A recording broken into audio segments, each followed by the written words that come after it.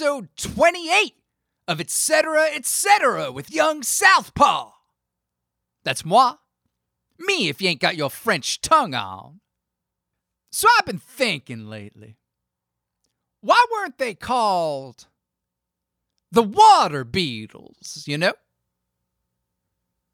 Like if they were going to spend so much time in there. Octopus's garden, I am the walrus. I mean, come on. Heck, if they all live in a yellow submarine, I contest that already makes them water beetles. I guess it's debatable, though, you know, because they live in the sub. It's not technically touching the water themselves. But, I mean, legally, you could argue, I mean, if this ever went to court, that marine means water. And, like, how did they get there in the first place? Why were they fixing that hole?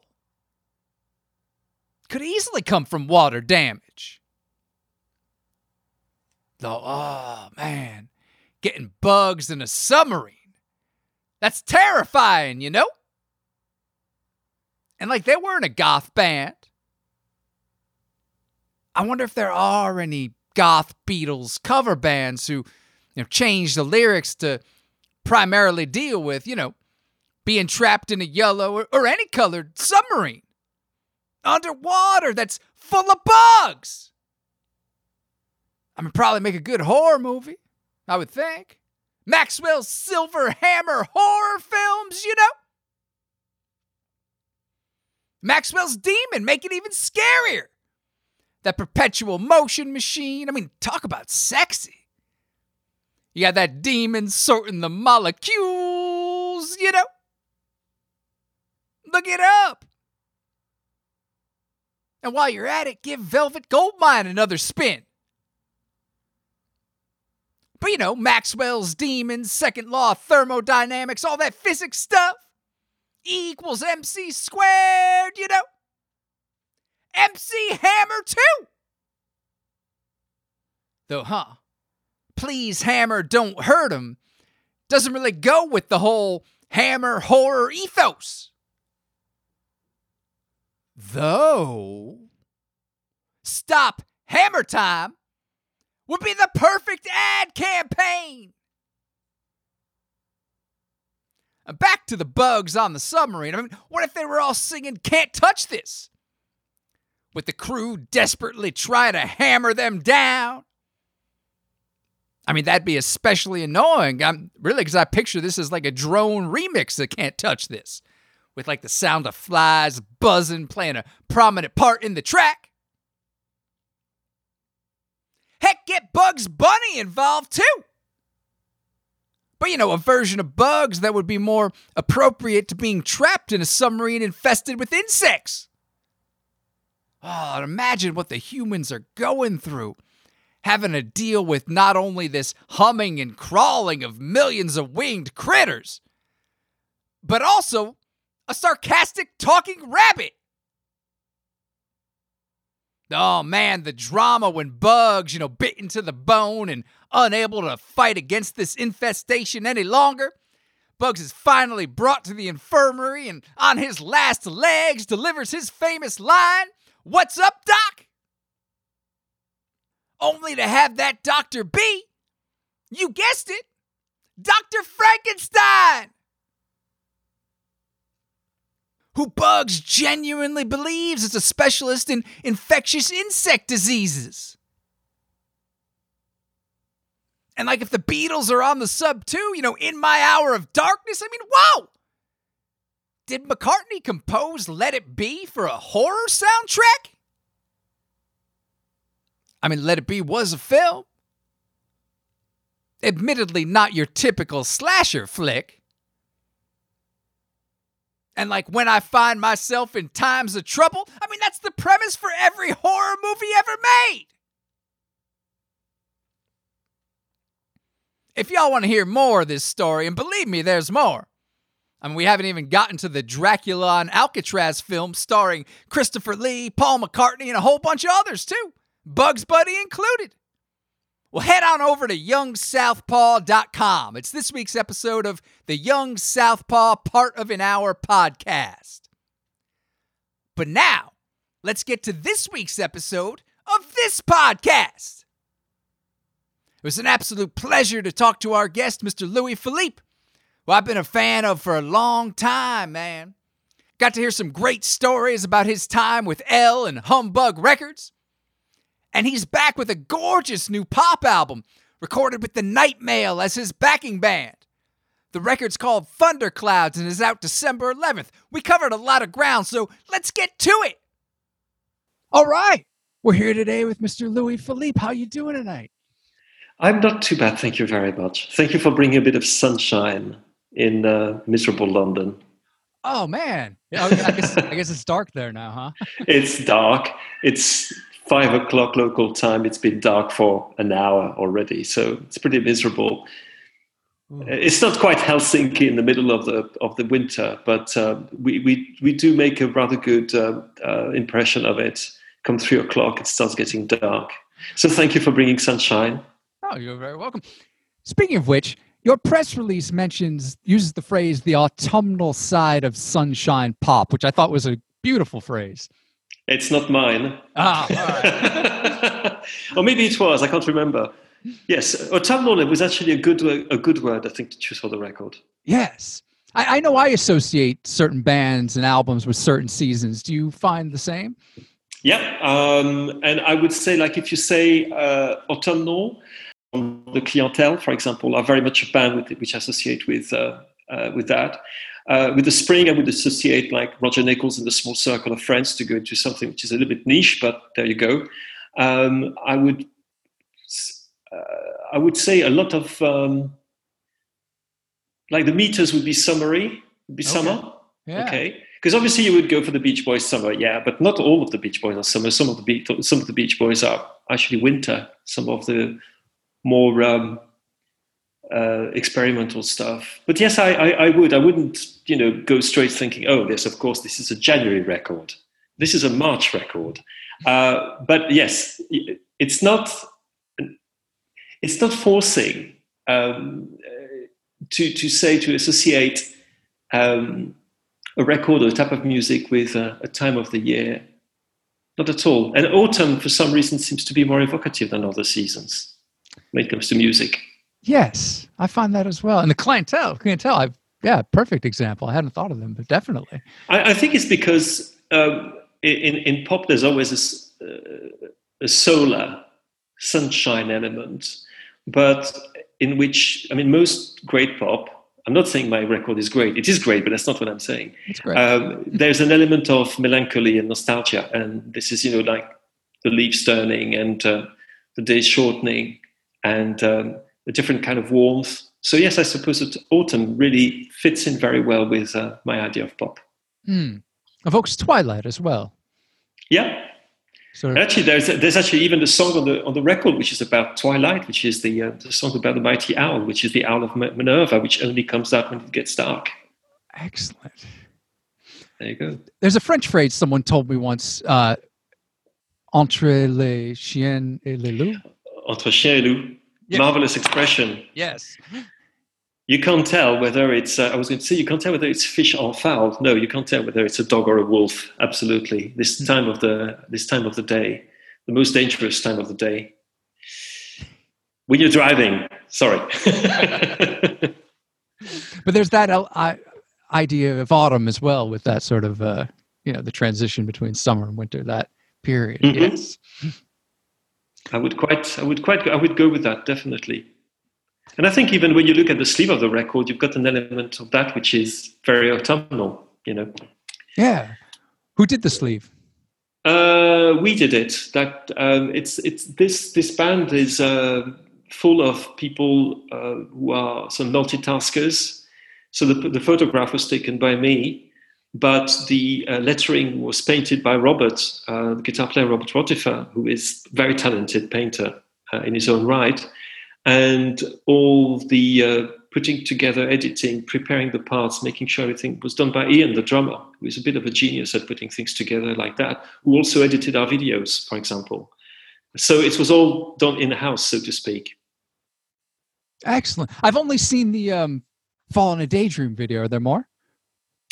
There's one coming out tomorrow. Oh, all right. There's one coming out tomorrow, and there's a third one which is for the Mighty Owl, and there's a third one coming out on the 11th of December, which is the date that the album is released of Living on Borrowed Time. So there are 3 videos, and there's a fourth one actually which I can't talk about yet. Okay. Because I don't know if we're going to finish it in time. That's why. But the Fall in the Daydream video is very pop. There's the lighting, roller coaster tracks, very pop as well. Even though the subject matter is not exactly light and exactly poppy, but that's a different matter. Well, tell me about that song. Well,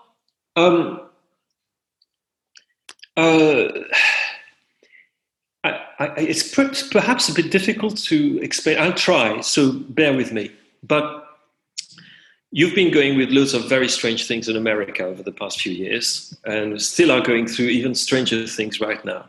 We are also going through very strange things in the UK, particularly if you're like me, somebody who is, continental European, and so is Robert, the guitar player, who is Austrian. I'm French. I lived here in London for 32 years. Robert has lived in Canterbury for nearly 20 years, I think.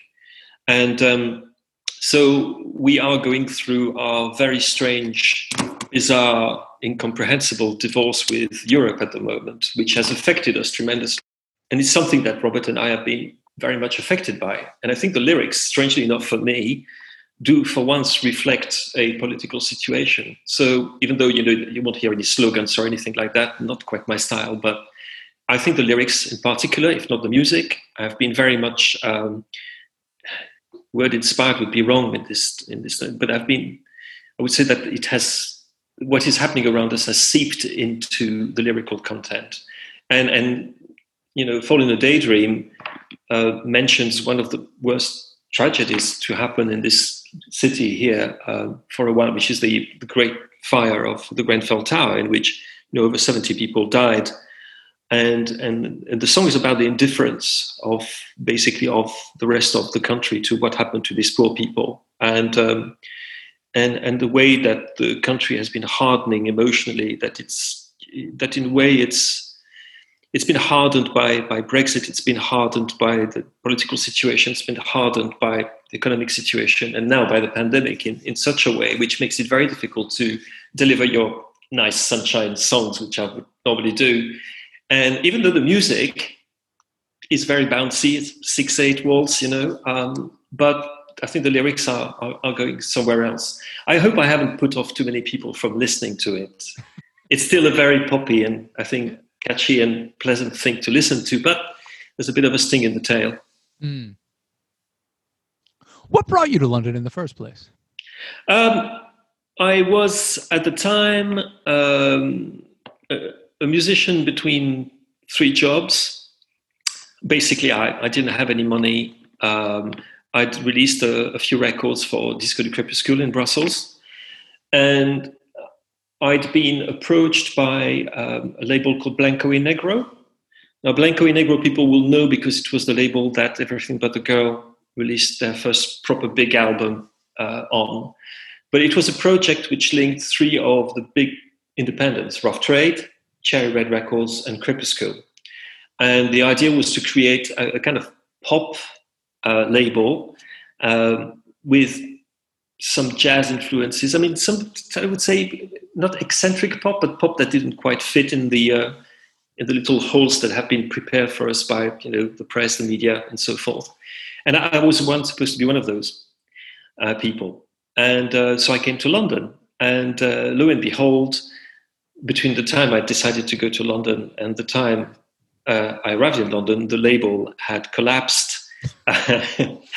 Or rather, the A&R who had recruited me, Michael Way, had left, not necessarily of his own accord, the record label. So he took me instead to this very strange house of pop called L Records, and of which I was one of the first signings.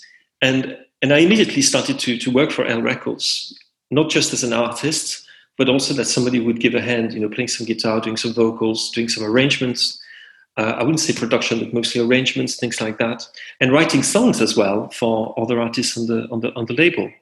And I met my wife, my future wife, very quickly. I think I met my wife on the first day that I settled in London, which is, yes, I know. And I developed immediately some quite deep friendships. And also you have to remember that at the time, certainly, as one of my Canadian friends put it, when people were asking you, oh, what do you do? You know, the typical question. If you answered, oh, I live in London, that was enough for many people because they thought that was cool. So I think there was always this ambition to be in the city that was the magnet for all people who wanted to have something to do with pop music, basically, at the time. I mean, I arrived on the 27th of December 1986, which is a long time ago. So it was still, it was the last hooray of the new wave, basically. I was on the tail of that particular comet. And but it felt like the right place to be. And it was the right place to be. And it's the place where I've been ever since. Excellent. And Elle is such a wonderful, unique label. Mm-hmm. I was going to ask you, song I love, King of Luxembourg's Baby, you wrote. I did. Yes. Tell me about that one. Well, it was part of... what's funny is I never recorded it myself. Yeah. and I remember recording the demo back at the farm, back at the ranch in Normandy, where I was born and grew up, as my parents farmers, fruit farmers. Oh. And I recorded it in one of the cold storage rooms, the demo, with a friend of mine. And we put that on a cassette, as one did at the time. And I sent this cassette to Mike Allway, as one of the potential singles or potential songs to be included on my second album. And he liked it so much that he gave it to Simon. And I was all for it. Because I had moved a bit from that direction. I thought, yeah, let's go for that. And so it was part of I suppose, my reward for working with Simon on the Royal Bastard, which is still one of my favorite records. And it was that to have a couple of my songs featured on that. And I had another one as well, which I wrote with Simon on Sir, the follow-up album. But that's basically the story, is that Mike very much, he thought of me for the label as both, he called me his Trojan horse. He said, because you've got a crooning voice, so we never know, you might actually get a hit. And the other thing was the guy whom you can call and who can write songs to order almost, a kind of voice and heart in one. Or I would rather, I would hope Leiber and Stoller and Man and Violin, Goffin and King, without the hits. And so he would ask me to write songs, and which is how I wrote the whole album for Anthony Adverse, The Red Shoes. And I wrote a couple of other things for which didn't see the light of day for the Florentines, and also with Martin Bates of ILS in Gaza. We actually did a whole album together, which were never released. I just remembered that, Wow! So it's just sitting there. Oh, yeah. It's the only shape in which it exists is on a 4-track. Cassette, the old demo things that we used, these old tape recorders, 4-track. Yeah, wow. I've got it. So I can't play it because obviously it doesn't go at the same speed, and you wouldn't hear the songs that I recorded at Martin's Place near Coventry. Wow. I just remember that. Amazing. Wow. All right. Well, maybe there's a new release in 2021 from the Halls. I know some people would be very excited about that. Well, maybe I'll get in touch with Martin, actually. I'll make a note of that. Excellent.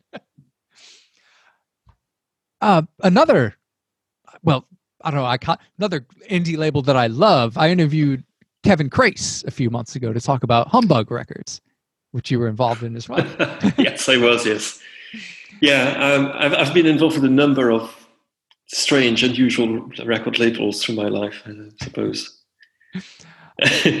there's no information about Humbug out there, which is why I called Kevin and said, can you tell the story? Do you have anything you want to tell us about your time with? I would say that I would have loads to say about Kevin and Humbug. I actually saw Kevin not that long ago. We bumped into each other at the premiere of a documentary on Martin Newell, before the lockdown, in the cinema in London. And Kevin hadn't changed. He was still as thin as a rake as he's ever been, with his amazing hair and amazing eyes. And he's quite a character. And I think Kevin was, Kevin's background was in distribution. He was working with Pinnacle at the time. And you could see that what was happening to the record industry at the time is that there was no place left for people like me or Martin or other people whom we like Monty or T.B. Smith, who was one of his good friends and still is. And so he thought, well, let's put together this thing and see what we can do about it.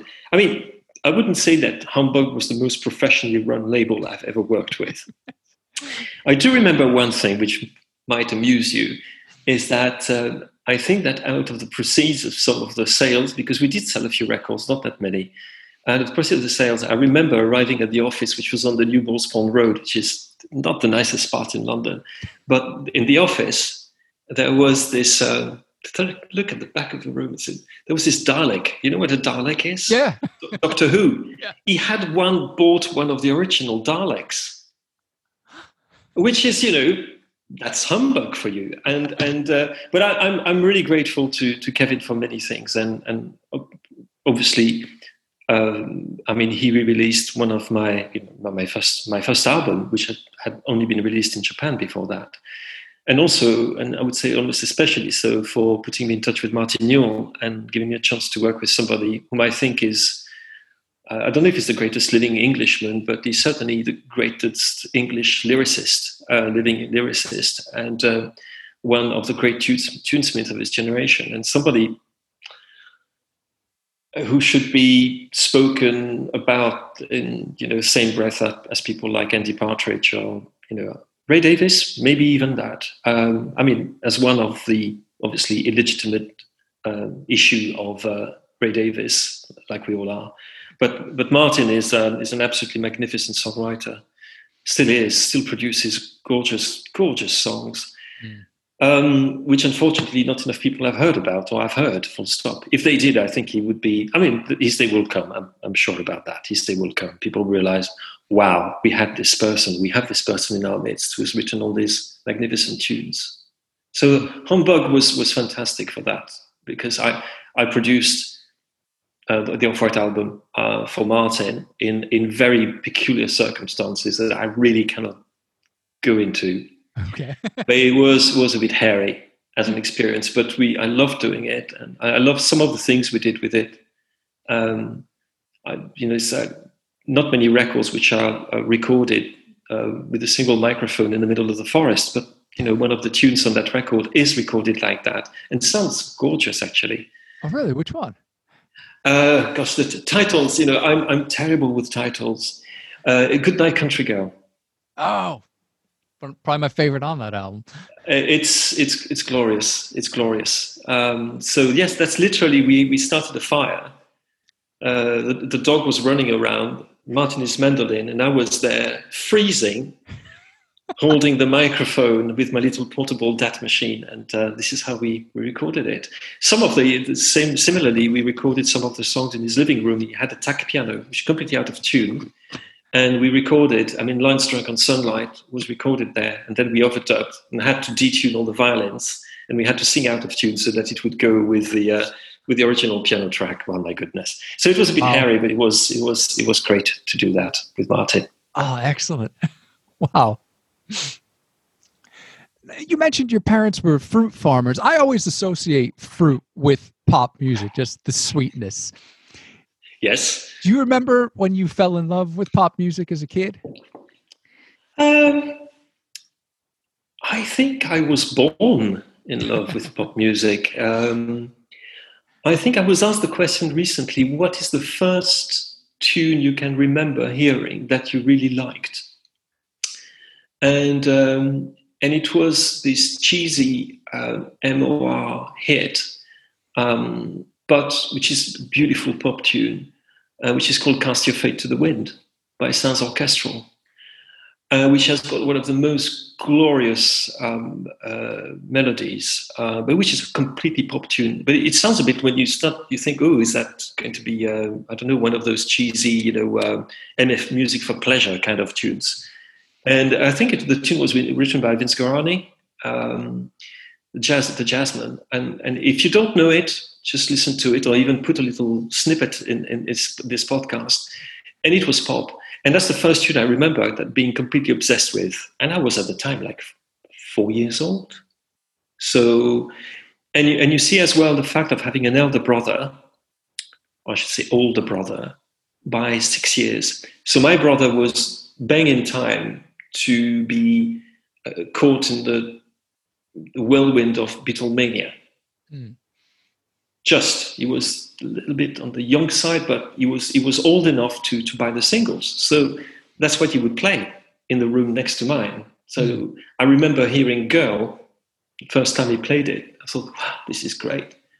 So I was very, very young, but still, it can, and the fact when you grew up in a home where there is an awful lot of music being played, and my mother is a great music lover, and she loves jazz, but she's also a great lover of Michel Legrand and of really good French chansons. So I think if you put all that together, I think you understand why I became who I became, musically speaking. Okay, I see that. But pop, definitely, from the beginning. Yeah, nice. So let's get to the new record. It's hard to believe this was the first time you've done a record live with a live band in the studio. Mm-hmm. Yeah. And I think it's my 17th album, and plus all the records I've done with other people, and so you can add another 30 or whatever. And it's the first time we really had a live band in the studio. I've worked with a band before. There was an album of mine called My Favorite Part of You, which I recorded with a proper band, but most of the recording was done, separately. So you would put the drums tracks first, then you would put the bass. So you would do drums and bass if you felt really, wow, let's take it, to that space. There, it was completely different because we'd done some rehearsal before, which I'd never done before. I'd never rehearsed an album before. Wow. I know. So, and, being with Ian and Andy and Robert, and we basically I sat at the piano and Andy on his bass, Robert on his guitar, Ian at the drums. Off we go. And even though, we did some overdubs afterwards, and I know it sounds very expensive because of where it was and because how well it was recorded in a beautiful place that we were in, but it was more or less done, yes, as a straight live record. And it was done at a pace that people would associate with the early 1960s, not with the 2000s. So it was done incredibly quickly, including by contemporary standards. So, I lost you for a second here. Okay, is that fine? Okay, no, but otherwise, yes, it's the first time I've done a proper live record. It's very exciting, I must say. Yeah. How did it all come together? I have to thank Robert, who convinced me to play at a place called the Lexington, a marvelous club in London, where I performed a few times before. I've known, for 15 years or so now. And I think we toyed the idea of, we would go to each other's concerts and things like that. I was toying with the idea of covering some of his songs even at times.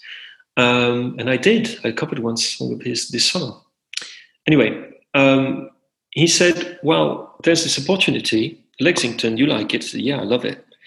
We're organizing with Tapete, the German label, a series of gigs to celebrate the 15th anniversary of the label. And there'll be some good people. Robert Foster of the Go Betweens would be playing, and we'll be backing him. And that is the Night Mail.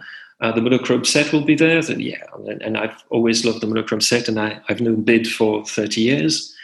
Friedrich Sunlight, which is this absolutely fantastic band, which is on Tapeted, German band.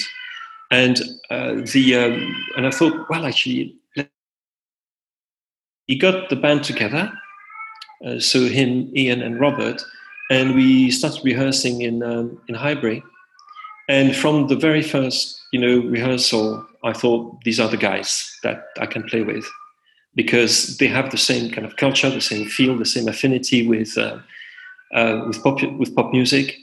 They also are very capable, because some of my music is a little bit complicated to execute. And they had exactly the right spirit, attitude. They were fun. So we thought, oh, let's do it. And we had a great gig. And many people who've seen, a few of my gigs will tell you that it probably was the best that I ever gave in this kind of configuration.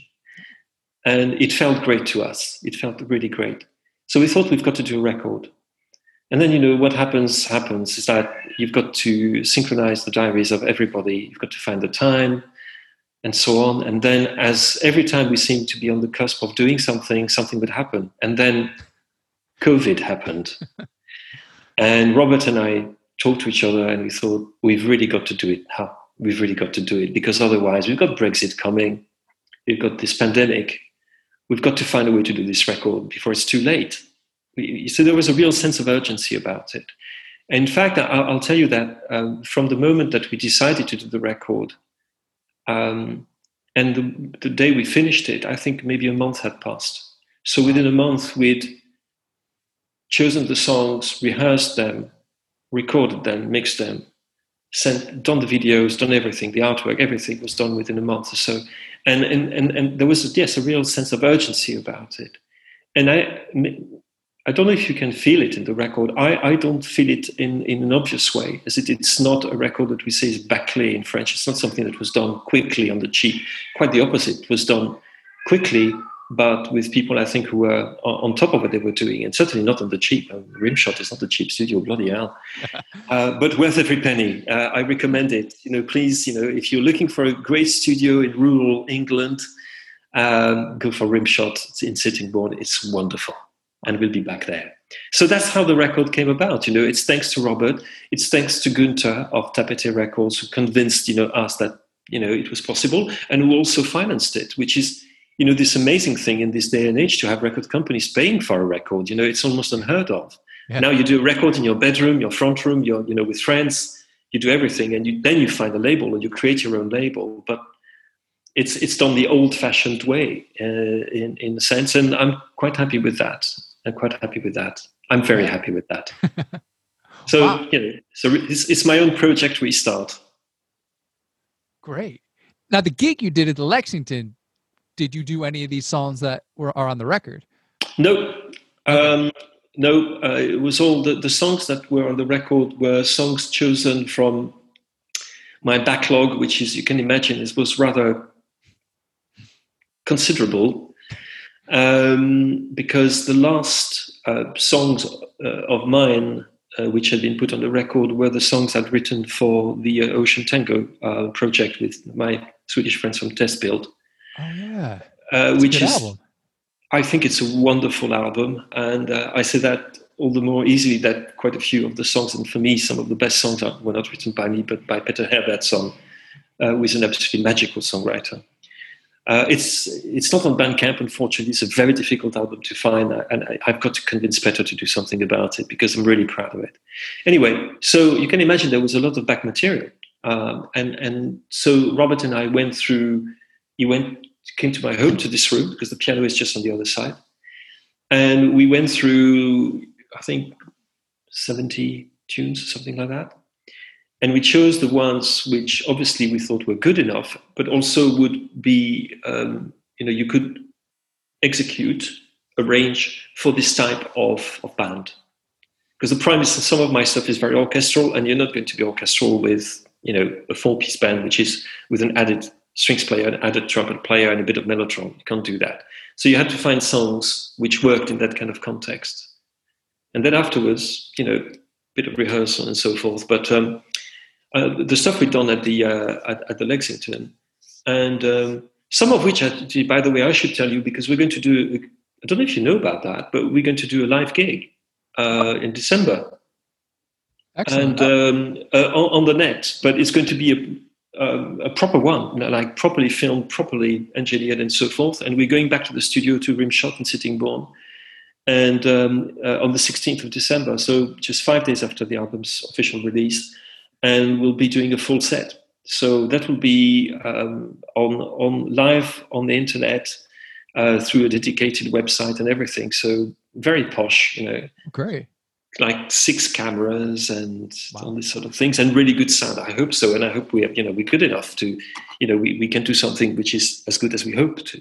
But that's also quite an event for us, and it takes a bloody lockdown to actually. I mean, how paradoxical is that? Yeah. This is a strange age. Indeed.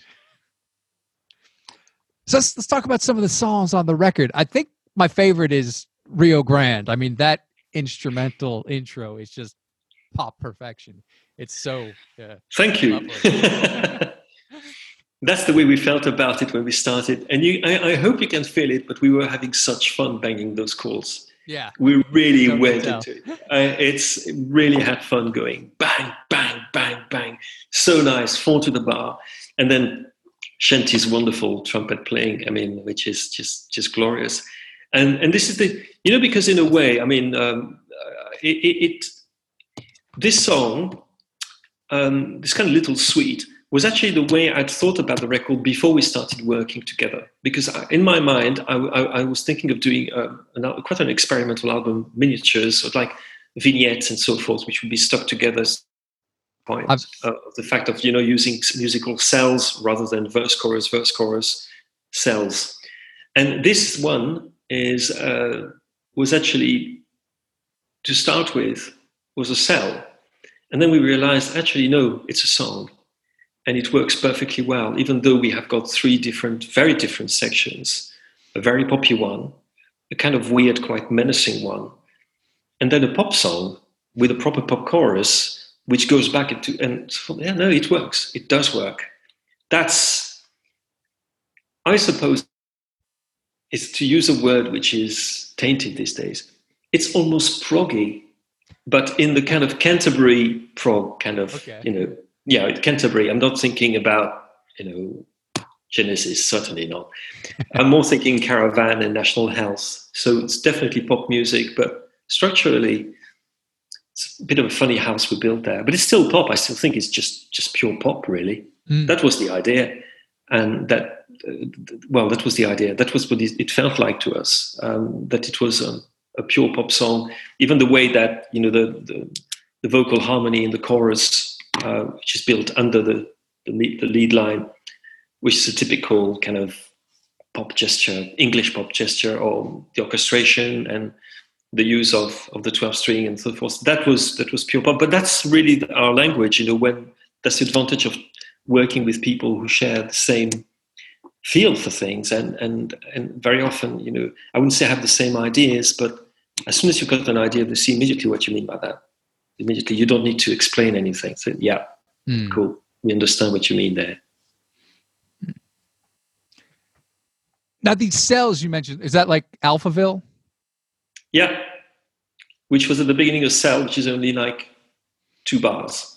I think, what are you going to do with it? Well, I thought, first of all, that the tune was so pregnant. That's a Gallicism, by the way. Pregnant, not in that sense, but it has something incredibly insistent to it. And once it got in your brain, as it got in mine, I just couldn't get rid of it. And I thought, all right, I'm going to do what my friend Sean O'Hagan would do with this. So, and which means I'm not going to develop it. So it's purely going to be about the orchestration and the arrangement. It's not going to be about musical development. And which is probably the first time I've done anything like that. And which is wonderfully... I lost your sound. Am I back? You're back. I'm back. I said that was not a live track. I mean, the very basic thing was done live with Robert, Andy, Paul. I say Paul Shanti. His second name is Paul.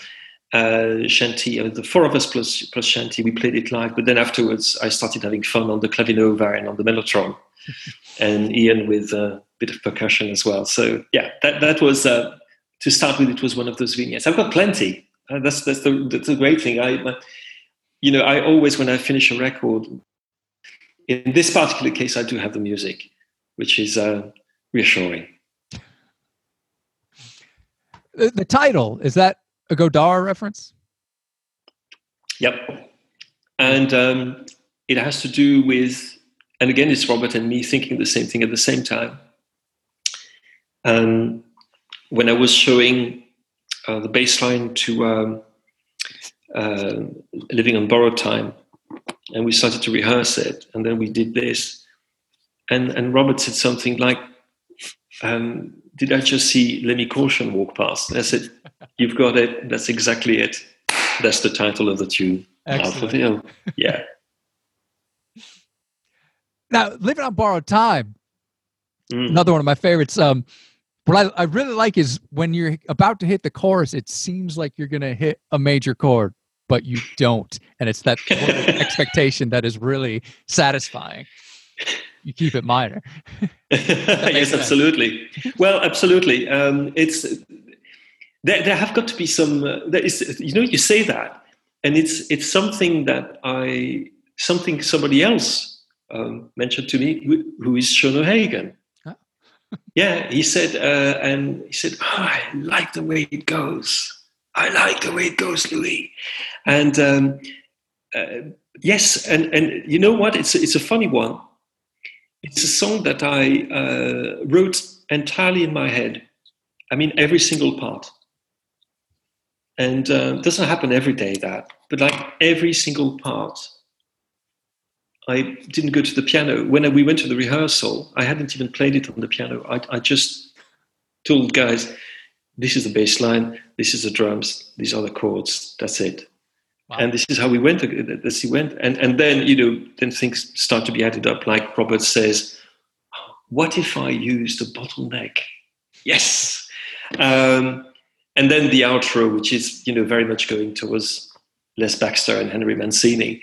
But in a kind of film noir setting. So, it's a funny one. I do hope, I always try to put a few, what I would call harmonic bombs in songs, so that moments, twists and turns that you don't expect, that would catch your ear and think, oh, I wasn't, that sounds a little bit funny or discordant, or I always try to put one of those, or two in every song I write. And it's not something conscious, by the way. Is that if it isn't there, I feel it's incomplete. That's rather the way I see it. Nice. There's another one in When London Burns. I had the expectation. It seems like it's headed for like a big chorus, and it kind of takes a different turn. There's still like a lot of energy, but it's not that chorus that I was expecting, if that makes sense. When you hit the take a breath, take a look part. Oh, gosh. Wait until you hear the remix. Oh, all right. It was born as a vignette. It was born as a vignette, as just a couple of cells.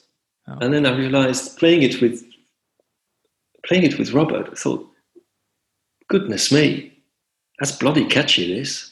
And especially the trumpet line, which I kept singing over and over and over again.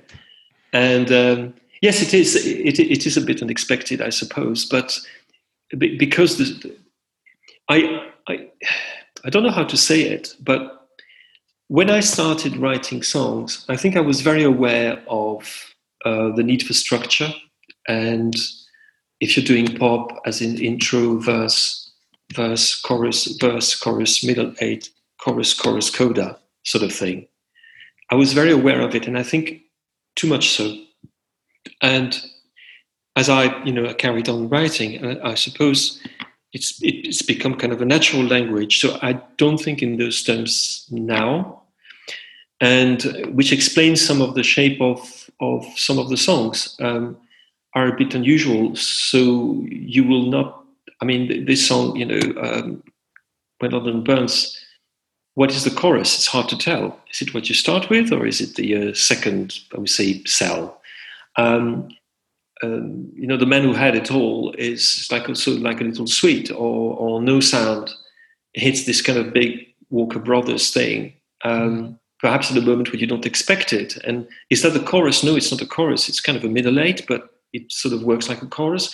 So I guess I've put aside the too obviously craftsman-like or crafty side of songwriting and tried to be a bit more, which I had, for example, the last album I did under my own name, An Unknown Spring, which I'm very happy with, but there was a lot of effort in there, for example, to avoid repetition. And it was like a mental thing that I decided, I'm fed up with songs which go only one way, so let's try something different, which we did. This time it was more like, okay, I feel at ease in this format. That's my natural environment. Why don't I just enjoy it and live and breathe in it and just let things flow perhaps more than is usual. And also, I suppose, it's also a consequence of working with my friend Stuart Moxon, on these albums together, and especially the last one, The Devil Laughs, which, amazingly enough, was only released, in May this year. Ah. And Stuart has a very different approach to songwriting to mine. But we've got the same sense of form, I think, and structure, both of us. And we've got many other things in common.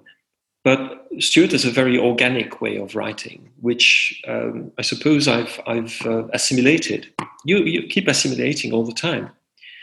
And also the fact that I've listened to an awful lot of Brazilian music and classical music, 20th century music, perhaps more than I've listened to pop and rock, whatever rock is. This might explain that, a greater freedom. So I'm diverging. I'm going in all sorts of directions, but there you go. This is where this is why you've got what you've got. No Sound covers an awful lot of emotional territory in that chorus very quickly. Then again, in the middle eight, it was like, yeah. Walker Brothers. Yeah. I mean, that's not me who thought about it. It's just it's a kind of register which I use because I can sing out.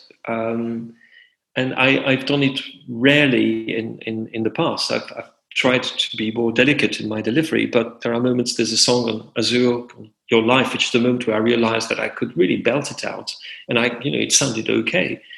And this type of delivery actually suits my voice in a funny way. Not all the time, but it just does work.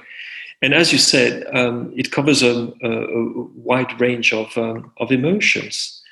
I mean, what they are, I don't think I need to say what they are because I think they're pretty obvious when you listen to the music and to the words. But there is certainly an urge to have a big yes, a big sense of assenting to life, whatever happens, which is which for me comes from even from in a very dark environment, like the environment of the universe. The song starts with the world in which it starts. It's a very dark. It's not dusk. It's the deepest night, really. But and maybe it's because the kind of churchy chords and the inversions are very churchy on this big, massive middle eight. I was thinking of Judy Seal, who is one of my all-time heroes. And because even just playing those C major, which I do very rarely, but I do this C major with this particular inversion, for me immediately brings to mind Judy Seal. So it's like pop which has gone to church. You see what I mean? And there was very much this element. And so it's very Judy Seal-y for me, this type of song. And she's another one who is all about shade and nuance, when some of the songs are so, solar and the tunes are absolutely astonishing. But there's always this behind this incredible self-doubt that she had, and this incredible frailty and beauty that she had, inner beauty that she had, and soulfulness. So I suppose that is a kind of ideal that you think, well, it's possible to do music which is like that. You should don't hold back. It's like, don't be afraid to be yourself. Don't be afraid to show yourself, Which is not very... Yeah, sorry, please. No, please, you. I don't. No. I would say this. It's not necessarily very pop in the way people think about pop. But if you think about great pop records, they do have this about it. I find the Beach Boys. I mean, I break down in tears when I listen to some of the songs, which are the most popular songs ever written. But there is always this undercurrent of melancholy in the very best of them, and in what I love the most about them. Odyssey and Oracle, which is the other record that I, basically built my pop culture on, has also got all of these moments of, which has very bittersweet. I mean, bittersweet is the Bob Rummels, the Left Bank, of course. All the music that I really love has got this element of ambiguity, emotional ambiguity about it, but it's still very poppy and light and nice to the ear. Very important. Love Is the Only Light is soul music. Yeah, I hope the rest is too. But no, it's funny because I really hesitated before I put the song to the guys, and because I thought, I don't want to sound like the guy who is trying to be a gospel singer, because I'm not a gospel singer. On the other hand, I can sing stuff like that. Which comes to as a surprise to many people, but but funnily enough, you say gospel, but we were more thinking it's Andy just got it right. He said, "Oh, that's your Todd Rundgren number."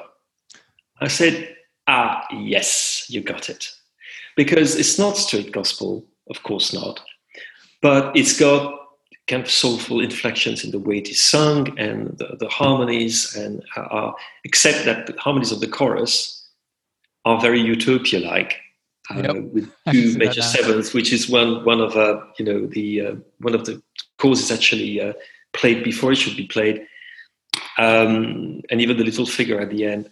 And we thought, and once he said that, I thought, yes, well, I think I can sing it, because I don't want to pose as somebody who is pretending to be a gospel singer, because I am not. On the other hand, I'm somebody for whom this type of music, which you might say, Todd Rundgren would be one, and also some Steely Dan would be, come to mind.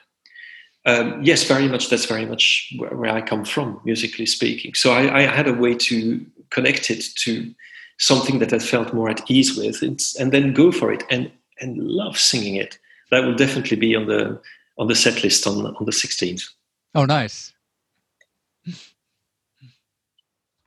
So you mentioned the Devil Laughs. Yeah. Tell me about how that album came together. I've known Stuart for 27 years, and we've worked together for all these 27 years, but I was usually, up until recently, somebody who was a sideman, an accompanist, a friend, a very close friend, part of the band when we played live. I was on keyboards for some reason. And then when Stuart came with a few songs, quite a few songs actually, in the early 2000s, after we'd already been recording together, but me as a sideman, and with our very dear friend Ken Brake, who recorded the album and, very sadly died in July of this year. We thought, well, let's three of us get together. We get on so well. We have such fun together. Let's work on Stuart's songs and make an album. We made a first album called The Huddle House, and then we thought, well, let's make another one, and we did. And it was it's an album which took years to create, and yes.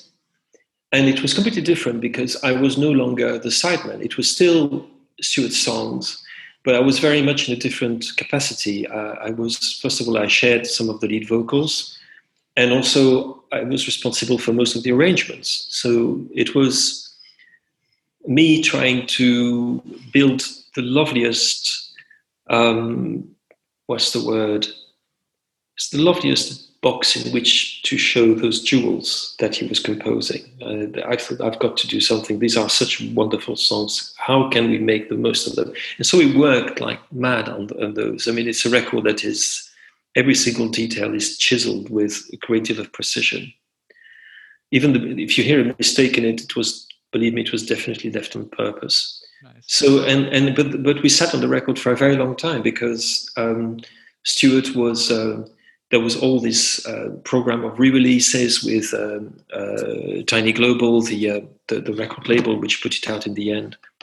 And so there never was a right moment, and I was starting to get a bit impatient. I want it out. And I think that when we were aware, I think when everybody became aware of how seriously ill Ken was, we thought we really got to make this happen. And Ken has got to see this, see the light of day before he leaves us. And so it happened, and I'm very happy it did. In that, Ken was with us long enough to realize how much people loved that record, because the reception has been absolutely phenomenal, really. And so that's how the record came about. And now Stuart is now already pushing me, say, "Oh, when are we doing the next one? When are we doing the next one?" So yeah, okay, Stuart, yes, we will do the next one. There's already he's already sent me a few songs, but so yes, and it was released and. In May or June of this year, and brought us an awful lot of very, very beautiful reviews, and we sold a few copies apparently, which is astonishing in this day and age. Nice.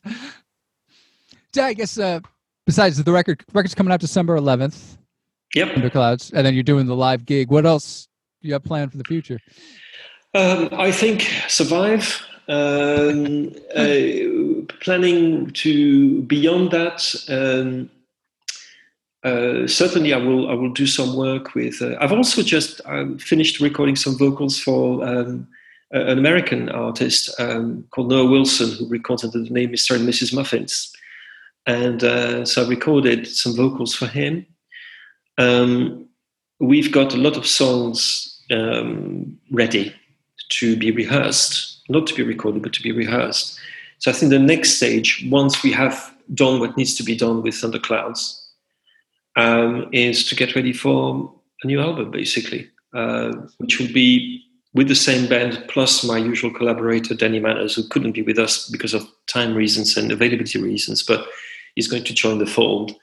And I've got a pretty good idea of what it's going to be like, and a pretty good idea of which songs I want on it, but I'll keep it to that. I'm a bit superstitious when it comes to that. So let's wait until, for the time being, it's all about, at the moment, still all about Thunderclouds and making sure the baby has got, a decent childhood and matures into a fine human being, or a fine vinyl being.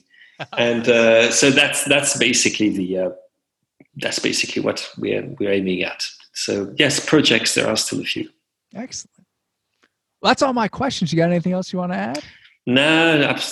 I think I've spoken for a long time, and all I've got to say is thank you for having me. And thank you for coming on the show. It's been a pleasure. Well, no, it's been my absolute pleasure, and we'll keep in touch, I'm sure. And I hope one day that I haven't visited your side of the world for 13 years. The last time I was there was musically speaking. I've been back, but musically speaking, the last time I was there was to play some keyboards at 2 gigs with the clientele at the Bowery Ballroom and the museum in Boston. So that's the last time. That's the last time we were. I was around. So let's hope that find a way to come and visit your shores and say hello to our American friends. All right, that was great. Such wonderful stories and ideas about music. I had no idea Martin Newell's Goodnight Country Girl was recorded in the middle of a forest. Whew, that's a great tune, too. Do check out Louis Philippe's new album with the Night Mail. It's called Thunderclouds. Gorgeous songs on there. Out December 11th. And he's doing that internet gig he mentioned on December 16th. And yeah, track down the King of Luxembourg song, Baby, that he wrote. Pop perfection, man. In Southpaw news, the full story of Maxwell's Silver Hammer horror films is up at youngsouthpaw.com and on all the podcast streaming services. I also released the latest collection of podcast stories over at Bandcamp, youngsouthpaw.bandcamp.com. It's called Decalogue 5, over 2 hours of stories from yours truly. The Lost Archimedes album, which you can get at Bandcamp now, is going to be available on iTunes, Amazon, YouTube Music, and a few others this coming week. The Quietist gave it that great review, calling it far more interesting than your normal comedy album. Awesome. If you like these podcasts, please rate and review, share, all those very much appreciated.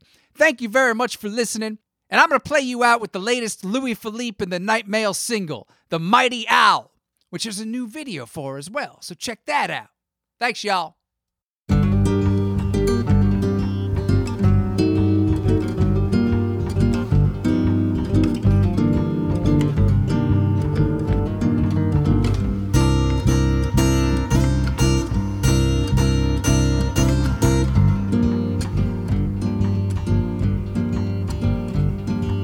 Wait till she spreads her wings, dark over dark where no birds will sing. She comes swooping through the air, fearless and stark is the mighty owl.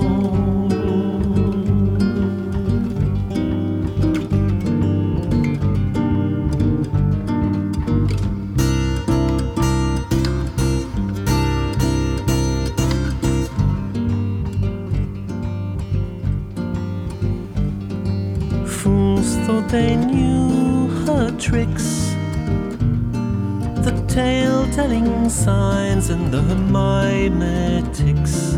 She never looked that good before. Cunning and cruel is the mighty owl.